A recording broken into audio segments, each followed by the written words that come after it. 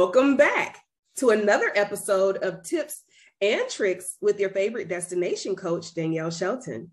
Today, I have Mr. Jonathan O'Mara. How are you doing, Jonathan? I'm very well. Appreciate you having me today, Danielle. All right, no problem. So what is it that you do? Tell the people what you do so we can get these good tips in. Yeah, in the business world, they have all these fancy titles, but to sum it up, I'm a revenue cycle management specialist, background detailing in the financial sector. Okay. All right. So for those of us who that just sounded like something that really smart people say,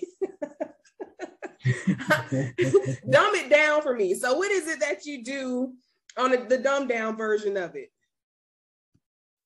So I work for a large tech company that also offers financial advising on their practices. So usually we're between hospital-based physicians to your ABA mental health providers. We deal with the financial spectrum of their business, right? So they can have more time freed up to deal with patients. Oh, okay. Look, see, you had to make it make. I was like, okay, that sounds good, Jonathan, but I needed a little bit more. All right, so here on Tips and Tricks, I always like to have my experts clue us in on what it is that we can do. And you are on the Money Matters segment of the show. So give us some tips or tricks that we can use in our life or just in our business. What is it you can help us with? Sure. Well, a lot of businesses didn't take it, especially in the urban and our Black and brown communities, right, is education and knowledge, right? So the advice I would give is make sure you do enough education and build your knowledge on how you're going to structure finances, right? Not burn through your cash flow rather than using a lot of your institutional banks in order to suppress a lot of your cash flow spending, right? Okay. You also want to put yourself on a very strategic budget, right? We all have budgets that we have on our in-home. If you don't put yourself on a budget in your business, you're going to be at risk of that uphill battle that all businesses fall into. Okay. And what can you say about the not just the Gen Z, but the millennials? Because there's this upwave of like, just go out and just start a business, and you don't have to worry about finances, and you don't have to worry about money, and you don't have to worry about having a plan. Just start a business and ask for a loan. So how can you help the millennials and the Gen Z not just go ask a bank for a loan and get a lot of money with no plan? Well, you want to set yourself up on a very strategic business plan, right? A lot of, 40% of the household businesses, right? Small businesses are usually businesses started up because they had a 9-to-5 and they're moving the money from their 9-to-5, whatever extra that they can, through this new venture, right? Right. Then once the venture starts bringing in enough profit where they foresee can move them out of their 9-to-5, then they generally use that as their only methods of income, right? The problem is with these new millennials is they jump right out because we live in a state where you can open up as many tax IDs, as many LLCs, and you have what these middlemen, tax preparation services, who tell people, oh, open an LLC. Why do they ask you to do that? Because they do what's called a Schedule C. They know you have a 9-to-5 and you open up your LLC, you can use your Schedule C to move expenses through it, right? There's pros and cons of that, right? Because a lot of us as Americans, we get older and we want to own houses, want to own properties, want to buy vehicles, right? And we're learning the bad way of doing that and learning about debt to income ratio when it's too late. So the advice I would give to millennials now is really respect your elders and the fact that we have that pre-sense notion of knowledge to give to you to say, don't do it this way, do it that way. Right. If us as parents, guardians, family members can touch at least one of these young people when you're at family cookouts and whatnot, to give them the knowledge so they know not to do it. I think that'll make a difference by leading with example, right? Yes, and I think that would make such a huge impact if we were able to turn around and say, you know what, I did this business and let me give you some pointers. The problem is I'm not going to say the problem, the challenge with some of the Gen Z is that they have been told that, oh, that's the old way to do things. And you don't have to, do it the old way. And there's a much faster way to get to the money. And everybody wants to skip over the process. And for me, one of the things that I find myself saying over and over again is you cannot skip the middle. Like they want to start at the beginning and then go to the end, but there's a middle. And like the process part of it seems to be a real struggle for our Gen Z population. Like they don't like the process part. They just want to get there.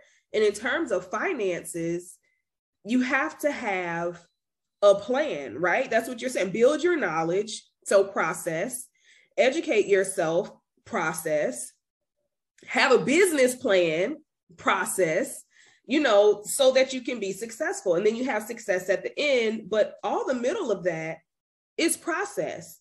So if you had like one thing you could tell a Gen Z, what would it be to help them get through the process?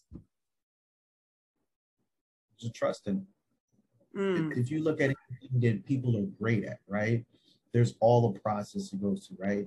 The reason why these Gen Zs and all of these younger ladies and gentlemen, what they're looking at is instant gratification. Social media is that perfect example, right? You're seeing the good, but you're missing the work ethic in between where they got the good, right?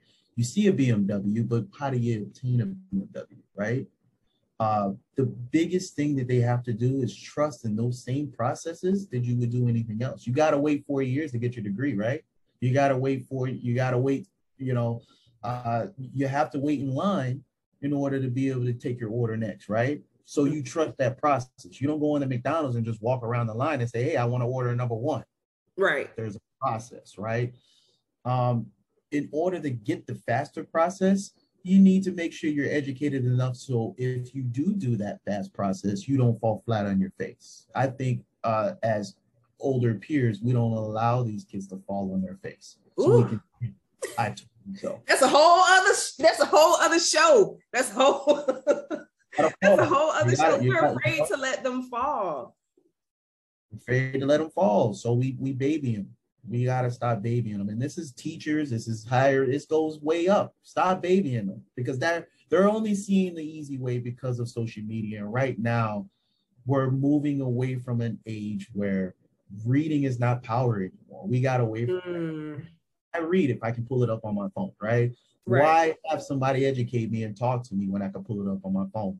Banking is like that, right? When you go into a bank, you see the nice desk, but nobody asks about the one sitting in the glass office not doing absolutely nothing. Right. To go in there to get the conversation with that person that leads to, hey, this is what you should be structuring your money and your business is doing, not the person sitting at the bank, not the bank tellers. Yes. Right. And them just changing that narrative, right, is all they need if you want to get it the quick way. Is there a quick way legally and obtainably? Yes, there is. But if you don't know it, what we're saying is foreign to anybody in the financial sector, right? So one thing you want to make sure they do is understand the ability of finances and how the banks can help you rather than hurt you, right? But making smart decisions rather than the instant gratification, right? Getting the bag. You want to get the bag, guess what? Scrooge McDuck swims in his money because it's locked away in what? A bank. Right. You need the bank. Right? Yeah. And just again, that ties into education. Cash flow, stop burning your cash flow, right? Use the bank's money, right? It's always better to use somebody else's money than your own. Okay. Now, save and plan. Don't spend profits. You spend profits, you're losing the value of your business. Right. But that's street knowledge. That's it. You don't. You said it just right. You don't spend your profit.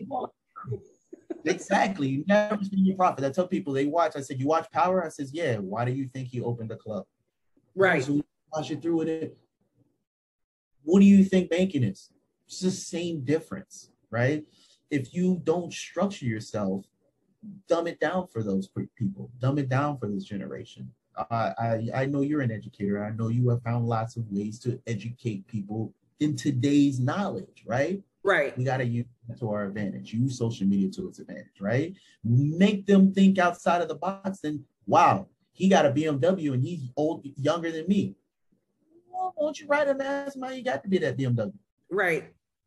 Yeah, you know what? I think I really have started to really catch wind of the process, because what's different is if these kids miss the process, they go into full-blown breakdown.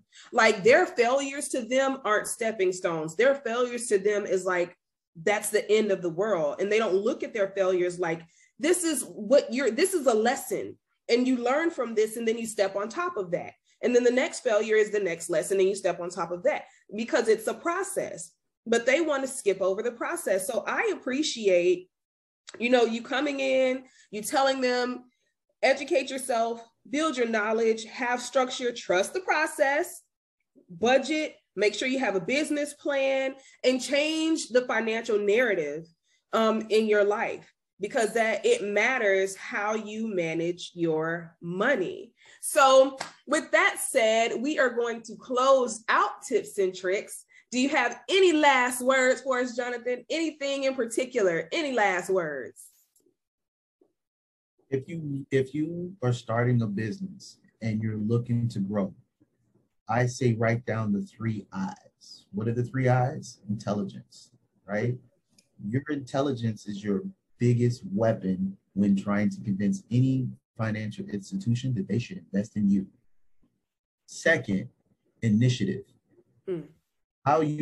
That initiative is set by the expectation that you have for not only yourself, but what you're going to do with investors' money. And then the last part is integrity. You never want to lose integrity. Those 3 I's are the most important things in what banks look at in someone they want to invest in. Wow. Okay. So intelligence, initiative, integrity. We're going to close out on that, guys. This has been another episode of Tips and Tricks with your favorite destination coach, Danielle Shelton, and your money matters expert, Jonathan O'Mara. See you guys later.